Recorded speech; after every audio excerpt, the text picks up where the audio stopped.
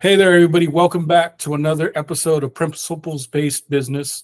Somehow I always trip out on my own podcast name. We're here with a good friend of mine, longtime realtor and broker, Mr. Derek. I always screw up his last name, so I'm not going to attempt to say it, but he's with M1 Realty out of Michigan. Derek, why don't you tell everybody a little bit about you and welcome, man. Appreciate it, man. Yeah, it's Werenka, man. It just rolls right off the tongue. What are you talking about?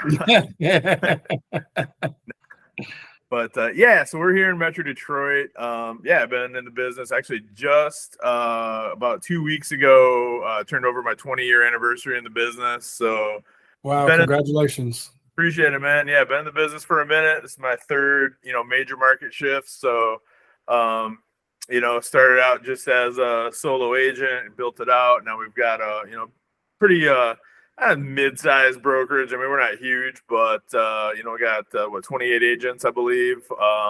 Just doing our thing, man. That's respectable in this market right now, man. That's going to be the new big size brokerage right there. That number, right? We'll be talking a year from now. We'll be saying like, man, you're one of the bigger brokerages now. Tell me, because I don't even remember. I know we've known each other for years, but I don't think I remember asking if I do. It's senility, but. How did you get in the business? What drew you to the business? So I got in the business when I bought my first properties. I was bartending at the time, and I was perfectly happy with that. But so I bought my first this is a condo in Pontiac, Michigan, and the agent that I was working with did a really good job. He was professional. I've actually worked with him a couple times since then. But just through the course of that, I was like, man, this guy's not doing anything that I couldn't do myself. And it's the different a bartender wage and a successful realtor wage are not in the same universe. So bought my first condo, thought about it for a few months, and jumped in, took my pre-licensing course, and here we are. So that's funny because that's my similar start is the same. My start is similar. I got in because of the first house that I bought, but it was a little bit different. That the broker that I started with saw something in me and asked, if I wanted to learn the business, and that, he was teaching it. So that's funny how that, our first property, because before then, I don't know about you, but real estate wasn't even on my radar, like nothing about it. No, I thought honestly, it sounds horrible, but I thought realtors were a waste of time. You should just sell your house by owner. And now that I know better, my opinion's a little bit different, but but realistically, when I really got into it, there's no way I could just stepping into it, been able to represent myself effectively, buying my first place. So I'm damn lucky that I did have a good agent to work with on that. That's good, and it's cool that you said you've worked with them a few times after. Yeah, it's been great. So what would you say are some of the changes that you've noticed from when you first got in 20 years ago to now in the industry? Everything's online now. I mean, look, when I got in, the MLS was still, it wasn't in a book. I mean, I guess a few years before that, our MLS still was like a book that came out every month, I guess. But it was that was online when I started. But just everything's so technology driven now, and it just wasn't that as much before. Like, you could still make a living and by running ads in newspapers and things like that. Not that I ever did that, but that was one way of make advertising yourself back then. But now it's technology driven all the way. Nice. And would you say that there's any different, like, the speed of the transactions, the complexity that has changed a lot, or is it pretty much the same when it comes to the actual transaction? They're pretty the same. No, they've in the last 20 years, there hasn't been less paperwork that's come about. It's always there's always more paperwork that goes into it. Complexity wise, I mean, it hasn't changed that much for us here anyway in Michigan, but the speed of the transaction nowadays, we're and this from being at United Wholesale Mortgage, over the summer. Like, we're able to close deals a lot faster on the mortgage side than we used to. But aside from that, there's not a whole lot that's changed on our end. Nice. would you say, what would you say, like somebody who started 3-4 years ago is missed out on by not starting 20 years ago? Like, what are some of the things that you'd want to remind them? Like, hey, I know you might have been a boss these last few years, but anything that they may have missed out of learning. Honestly, probably the number one thing that I've noticed is a lot of agents and I don't know if it's the buyer or the agent. A lot of these agents that are newer they don't negotiate as much. They're afraid to write that lower offer. Even if I've got a seller that's being stubborn on the price, but they're negotiable. It's like you just tell them, hey, they won't write 10, 15, 20 grand under on a house, where I have no problem insulting a listing agent all day long and just lowballing the hell out of houses. I mean, so there's that. And then just we got lazy the last 3 to 5 years because business was just coming to us. And, I wouldn't even say people forgot how to work for their business, but they didn't have to. So maybe they haven't learned the skill set to do that. And that's really been to me, the way that this market has shifted. That's really the most important factor right now, is just doing the prospecting and the work, because those people that, a lot of people want to buy houses and sell houses, but they're just not right now. So going out and finding the people that have to buy and sell is kind of an acquired skill that people are going to have to learn. Nice. And in regards to the negotiation thing, do you think you learned that by going through, like you said, the previous 2 downturns? Yeah, I mean, it was more of a buyer's market when I first started. It was before the recession, but it was still kind of a buyer's market, or at least balanced. And yeah, it was when I first started, maybe not on maybe my recollection escapes me, but it was very common to negotiate seller concessions and to negotiate the price down. So that's and I think we're entering a market where that's going to be doable again. So I think the people that can effectively do that are going to set themselves up for success here moving forward. Nice. And how do you think the economy right now is affecting the industry, the market, and how do you think it'll do in the next 12 to 18 months? That's $1 million question, isn't it? So everybody's got an idea, right? I'm gonna go with the opinion of the people that are smarter than me on that kind of thing, and the powers that be at UWM that we're fortunate enough to be kind of looped in pretty tight with. Everybody thinks that interest rates are going to stay elevated. They're gonna come down, but it's not going to be. It took a year and a half for them to get where they are now. It's probably going to take another year and a half to go back down to something that's more reasonable, that people are happier with. But as far as the overall economy, I think I'm pretty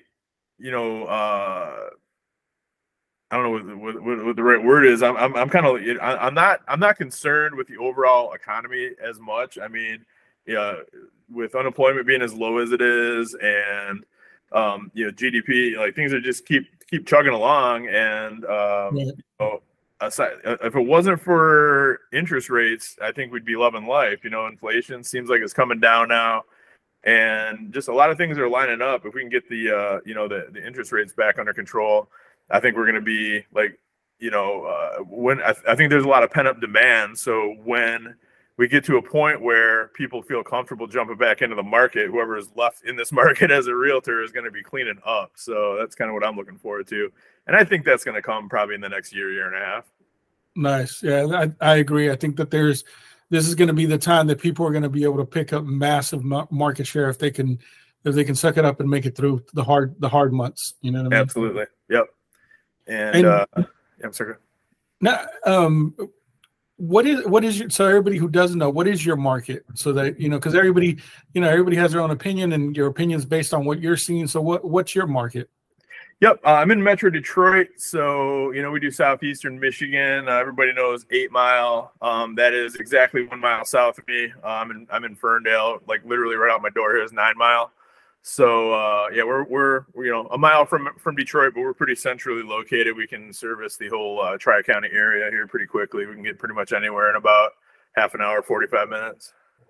Nice. And I know the last time I was there, we were talking, and you were saying how you were starting to pick up and starting to do more business in Detroit.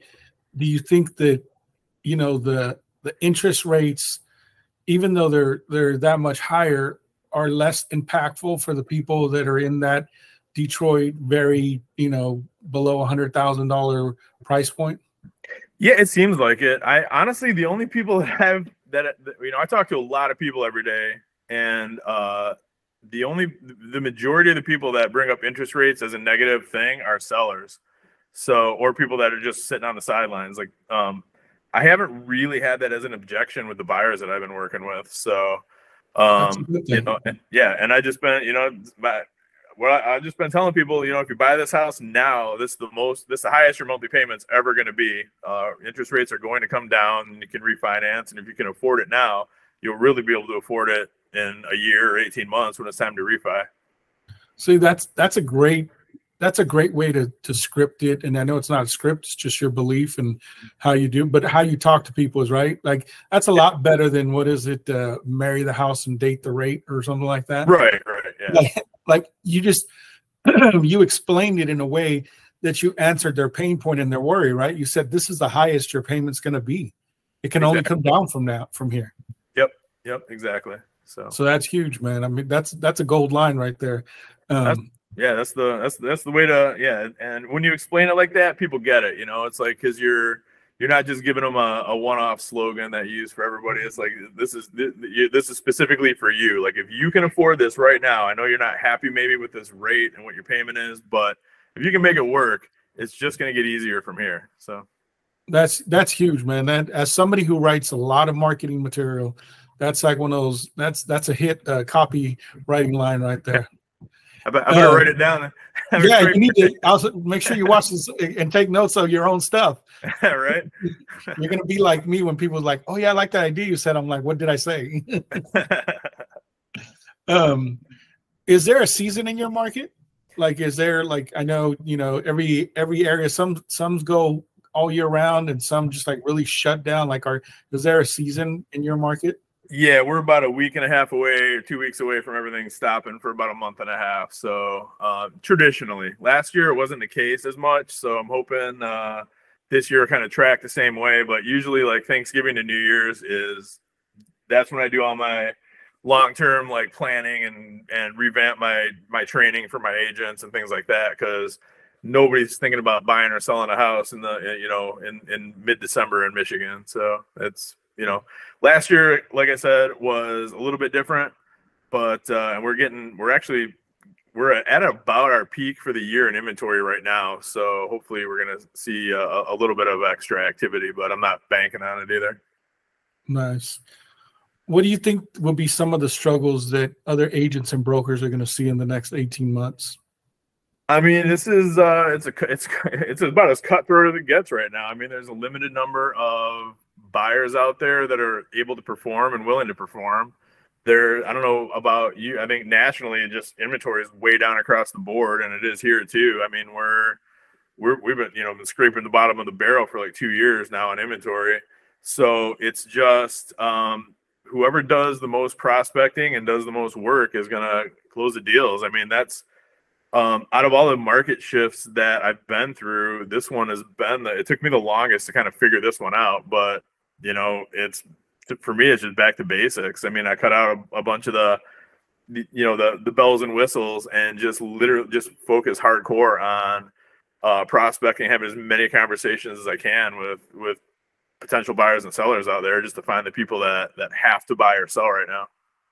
Yeah, no, that actually leads into the next question that I was going to ask you is, what are some of the changes that you're making right now in your business to like really, make sure you're going to thrive? That's it right there, man. Yeah, last year I did okay, but it was, I was down from traditionally what my sales volume has been for the past 6-7 years.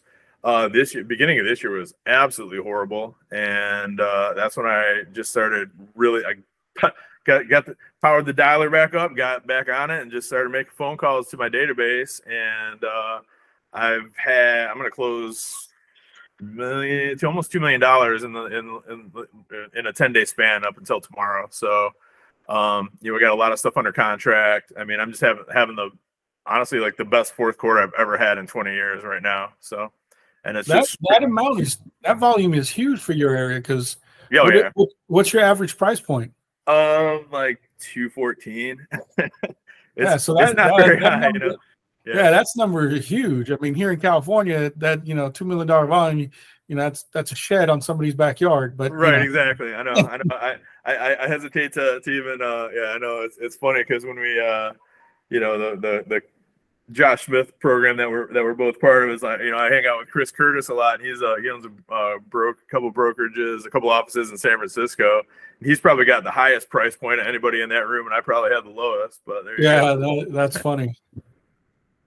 What do you think the consumers like? How do you think that the consumer their feeling towards agent has changed from when you first got in the business to now? I mean, I really truly haven't really noticed much of a difference. And maybe that's just my approach to people. I mean, I'm all about creating clients for life, whenever possible. So, I pretty much, the people that I work with trust me 100%, or I don't generally work with them anyway. So you get a lot of word of mouth referrals and just people coming to me off other people come to me a lot instead of me having to go out and prospect. But I mean, I personally haven't noticed too much of a change in the way that the public views me or the business as a whole. Nice. What do you like? Obviously, the big elephant in every real estate room is the lawsuits going on, right? Like, what do you think? What do you think were some of the? And there were the new one that was just filed in Illinois. I don't know if you heard about that one. Yeah. Oh yeah. What do you think were some of the drivers and the consumer sentiment that? I mean, obviously it was, there's all kinds of legal aspects to it, and there was attorneys who were looking for class action lawsuits, but at the end of the day, they had to, wrangle in some consumers. What do you think were some of the drivers behind that for consumers? Greed. Nice. Yeah, I mean that's it. I mean, I don't think from everything I can, I've been following it relatively closely. I'm not super. I haven't really concerned myself with too much about it because none of this is going to impact our business for at least 4 or 5 years. It's going to work its way through all kinds of appeals. It's going to end up at the Supreme Court. I mean, at the end of it, it's not right now. I'm concerned with closing deals, taking care of my family, and taking care of my agents, and everything else is just noise. But you definitely got to keep at least pay a little bit of attention to it. But I mean, from what I can tell, the way that they I don't know who the people on our side hired as attorneys, because it sounds like the jury got a very skewed version of what we actually do and how this industry actually functions. I mean, I can't even get all my agents to show up in one place at one time, and if I'm giving them free food and free booze, and to think a nationwide conspiracy involving hundreds of thousands of agents colluding to drive up, artificially raise up commissions. I mean, give me a break. That's not even remotely realistic. That's funny. I like that. You can't even get agents to show up for free stuff, right? That's true, man. It's like, yeah. No, it is. What would you, being that I agree with you that we can't let it be the all-consuming thing, but we do have to stay aware of it. But is there anything that you're telling your agents as a broker that they need to do different to make sure that the perception of value and what they're doing and all that good stuff is more evident, or are you just like status quo? I mean, I think the way that I've trained them up and the way that we run our business, we're already bringing a ton of value anyway. So there's not really a whole lot we can do differently to provide more. I guess really what it boils down to is the only thing that I've really emphasized when we're talking about it is just just make sure anytime you're meeting with a buyer or a seller, just let them know that everything is negotiable, including our commission. And if I mean, it's there in writing, but if we're disclosing it and just emphasizing that point, it's hard for people to come back and say they didn't know, you know? Right, right. What if you had to, like, if you had a new agent in front of you or an experienced agent, whatever, just an agent who's hurting for business, what's the one tactic that you would tell them? Like, if you could only give them one thing to go out and do, what would that be right now? To, like, hey, you do this and you're going to be, you're on your way to being okay for the next 12, 18 months. Yep. Phone right here. Pick up your phone, start calling people in your database. I mean, that's really what it boils down to. And I have had, it's funny you say that, because we didn't talk about this beforehand, but I've had just in the past like 2 weeks, I've had 3 agents from other companies reach out to me and say, man, you're closing deals like crazy. Like, what are you doing? Like, what are your agents doing that we're not? And what it boils down to is like, what are you doing to generate leads and generate business? And they don't really have an answer. So that tells you everything right there. Go out and have conversations. I don't care how you do it. There's a million ways to do lead generation. They all work as long as you do them. So just be consistent every day, treat it like a business. And it's amazing how, like, I haven't, all the deals that I'm closing right now none of them are new leads. It's all people in my database. So, I mean, and I've spent 20 years, I got, 10,000 people in my database. So I got a pretty good head start there, but like, I haven't gone out to try and find new leads at all. I've just been working what I already have. Nice. That's a huge, like, that's a big thing right there. Right. Cause that's the one thing when people ask me, what would you tell, yourself if you had just started? I was like, keep a better database. Right. Yeah. Because I know I've lost hundreds of thousands of dollars from not keeping better track of people in my early years. Yep. Well, same here. Yeah. I mean, so that, as a broker, how do you feel like, that's it, our industry it's like there's a big divide, just like there is in the economy, right? Like, there's the agents who are just dying on the vine, and then they're the ones that are killing it. And the middle is a thin line. There's not a lot. It's either one or the And the same thing with brokers, regardless who they're with, right? Whether they're a franchise or they're independent, it's the same thing. Either brokers are killing it or they're not killing it. What would you say has allowed you to get to the point where you're at as a broker? Like, what have you done to stay relevant all this time? And no joking aside, and not blowing sunshine, like 28 agents is respectable in any market, but especially right now, when I was scrolling through Facebook and I saw an agent talking about how many agents were reaching out to them saying that they weren't going to renew their licenses. Yeah. I mean, and knock on wood, I mean, all of our agents, it's just like any brokerage, any business, not all of them are closing deals left and right, but a good percentage of ours are. It's like we're doing better than the 80-20 rule. So, I think we've had 22 of our agents close at least one deal this year so far, and we got a couple new ones. And 6 of them are damn near brand new. So almost everybody's closed at least something this year. It's just I guess just keeping them keeping people motivated. Just let them they trust me to show them the right direction, to point them in the right direction, and then I provide a ton of tools too. So I mean, the value is there with our brokerage. It's up to them to use the tools that I give them, but there's nothing that other companies might have that we don't have. If anything, it's the opposite. Nice. So it's all about keeping them engaged, right? Yeah, I mean, it's if you buy into the doom and gloom and this market sucks and we're not closing anything, I'm gonna go broke, I'm dying in the gutter, then you're right. Whether you're gonna be successful or unsuccessful, whether you think you're gonna be successful or unsuccessful, you're right. It's all about mentality. No, I agree. I think that as a broker, you definitely, and you do a great job at it, because I see you, in the mastermind that we're a part of and everything else. And I see you, like, staying educated and informed, and, like you said, being the guide to them. Like, you have to know all the pitfalls, but doesn't mean you have to live them. My biggest thing is I'm running around telling people that we're in a have to economy. That doesn't mean that it's gloom and doom. It just means that you got to learn how to find, opportunity is going to look different in this market than it did in the previous market. 100%. Yeah. And that's what kind of was where I was saying, go back to the basics, it's like, so instead of, maybe before I'd make 100 dials, maybe now I'm making 300, because it's, that's why we got a triple line dialer. That's why I pay all the money for all the stuff that we have. Just use it and it's going to work for you.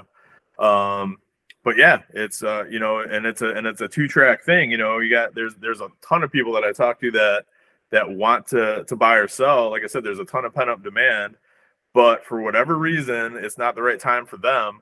So that's a nurture. Like you can't just ignore those people. You gotta keep them engaged for when they're ready. And when they're ready, it's going to be crazy busy. But I'm more concerned with getting through. You just got to find that one yes, 1 or 2 yeses every day, and you're going to be all right. It's find those people that for that their circumstances dictate they have to move. They have to buy a house or they have a house to sell. It's just harder to find those people, but they're out there. There's plenty of them out there. Nice. Now, probably the final topic or whatever, but is REOs, right? Like, I know you're an REO guy. You've been doing it forever. Yep. What are you seeing? A couple of different questions on that. Like, yeah. What are you seeing currently in regards to volume? I've actually got the most assignments that I've had since I left my other brokerage. So the place where I left before, where I worked there for, I think I was there 11 or 12 years. And I actually ran the REO department through the, through the bottom for part of the time. For a couple of years I ran it. But almost immediately from when I got into the business, I got an REO almost right away. And, for years that was, I think in 2009, I sold 109 homes, 107 of them were REO listings. So I worked with like 2 buyers that whole year. That was, private business. And so when I started M1, that was like the big calculated risk that I had to take because, the master listing agreement with all these banks were in my broker's name because I didn't, they weren't in my name. So I knew that starting up this company, I was going to be giving up a big chunk of, the REO business. But by that time, it was kind of fading away anyway. So it was a pretty good time to jump in and just start my own thing. But I've never been fully out of the REO business. As soon as I started here and got my license, my broker license here at M1, I signed up with ResNet, and I've been working with them ever since. But man, they're keeping me busy. It's I'm doing probably 20 to 25 BPOs every week for them, and now it's like they were always pretty good about giving you 1 or 2 assignments, along the way, just to make your membership fee pay for itself. But right now, I'm getting a ton. I mean, not a ton, but I think I've got eight that are in redemption right now. One that's listed, one I just pended, and one is closing tomorrow. So nice. So for everybody who thinks that REO is just, who remembers what it looked like on the outside, right, where it was all sexy and lots of money and parties and everything. I've seen the behind, and that's why I took the opposite route. I went to short sales and killed with those. But for those who don't know what it looks like on the back end, what are your like buyer beware kind of things that you would tell somebody who's thinking, well, the next REO wave, I'm just going to focus on that. Like, what do they need to be prepared of? Be prepared to work your ass off for a year on a house, and then maybe it sells at auction and you make $500. Or with it, some of these, and Detroit's a little different animal, like I think the lowest, I just listed one for $16,000. I mean, I'm gonna make $750 on it. It is what it is, but you make that up in volume, but it is a lot of work. And it's not just like you sit there and you get it assigned and then you wait and then a year later you list it. It's no, you're doing reports every single week on these houses. You're doing drive-bys, you're taking photos, you're doing BPOs, you're doing occupancy checks. Like, you have to do, like, the only way to make it work is volume. So yeah, it's an incredible amount of work, and the payoff on each individual listing isn't that much, but you know, it's a good supplement to the business. And it's like anything else, like any listing, that any house I put on the market, my goal is to get 1 or 2 transactions off of each listing. So that's really, if you can pick up a couple investors here and there while you're listing those houses, then that really makes sense, because you know, it doesn't have to be your listing. Investors are going to be finding a good deal, they're going to buy it. So that's the key right there. Nice. Now, what is it different now? In, you know, I remember back in the last, you know, downturn or whatever, you know, talking to a guy who had just done like 684 REOs that year, and he was talking to me about the capital you need to keep floating repairs. Is that changed a lot? Because I know he started firing banks because he just wasn't getting you know, because they like to play games with when they pay you back and how they pay you back, and if you don't file the invoice correctly and all that. Oh no, that part hasn't changed one bit. It's yeah, it's, talk about jumping through hoops to get reimbursed for anything. It's crazy. Like if you don't dot an I, they send it back and tell you to redo it. So no, that part is yeah, that part I don't think will ever change, because it doesn't benefit the banks to change it. You know, it's like they're putting all the upfront costs on the brokers and then taking their sweet time paying us back. So that, yeah, but be ready for that if you're going to get into REO. So, and what about somebody who's trying to get in? Everybody wants to know, like, is you know, during the last time, I know they started swapping out area managers, right? Because they know that people were getting too chummy with each other. Yeah.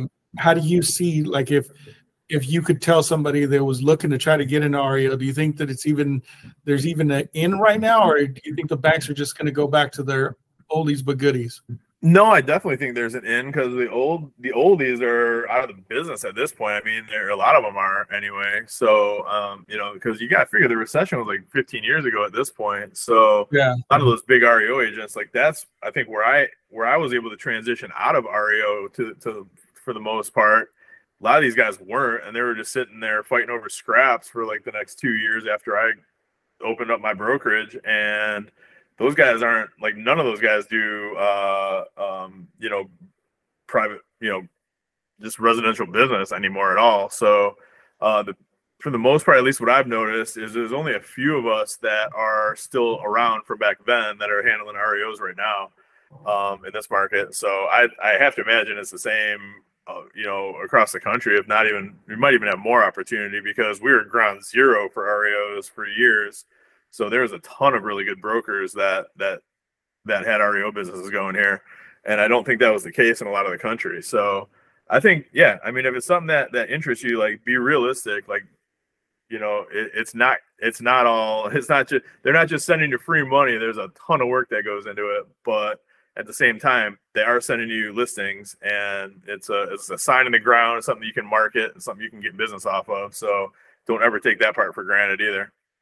Nice. And definitely service, right? They want their timelines met. They want everything done the way they need it.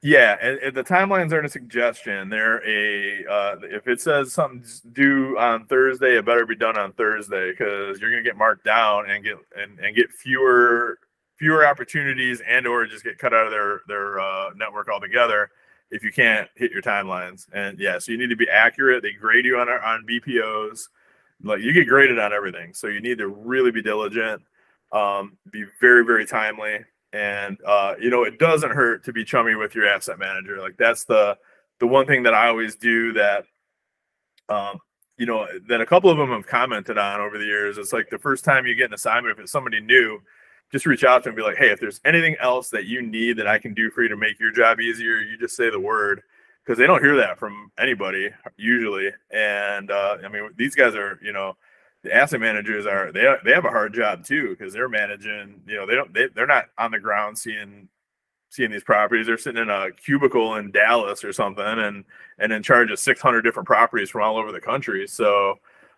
knowing that they have a partner on the ground in whatever city they're responsible for goes a long way too. Nice. And finally, do you think that there's going to be more, if there is a wave, quote unquote, of REOs or whatever? Do you think there's going to be more, like, private equity funds doing REOs, or they're still predominantly going to come from the banks just because of how many institutions bought REOs? Like I just saw an agent posted, she had an asset manager that was looking to get rid of thousands of properties, but they didn't want to put them on the market, to reach out to her with, your city and all that or whatever. Yeah. And I know her, trust her. She is a top producer, so I believe her. But do you think that there's going to be more of that?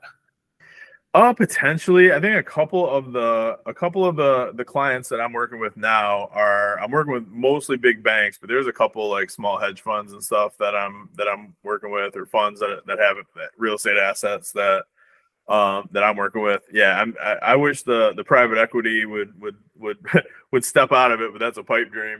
That's my concern is a lot of these that would be coming to us agents and having us list are getting bought up before it ever gets to that point. Yeah, no, especially when they get sold directly from HUD, right? They get sold in bulks to them. Yeah. Awesome, man. Well, this has been extremely valuable, and like always, man, you're always a wealth of knowledge, and it's always cool to hang out with you. Let everybody know again, your area, so that they can refer you business and how to get a hold of you. And I appreciate your time, man. Yep, dig it. I'm right here in anywhere in Detroit, anywhere in Southeast Michigan. I'm your guy. My direct line is 586-491-5622. Call or text me anytime.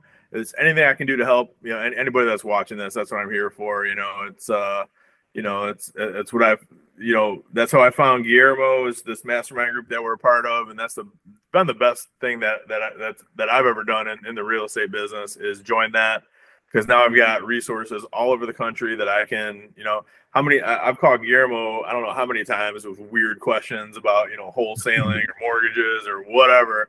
If it's something weird and I don't know the answer to it, he's my guy. So, it's anything that you guys need, that's what I'm here for. Anything I can help you with. I appreciate it. And when Derek says that, he means it, because I've called him for all kinds of weird stuff too. Boots on the ground, he's your guy. Yep. But all right, man. Well, I appreciate the time. All right, bro. Good talking to you, man.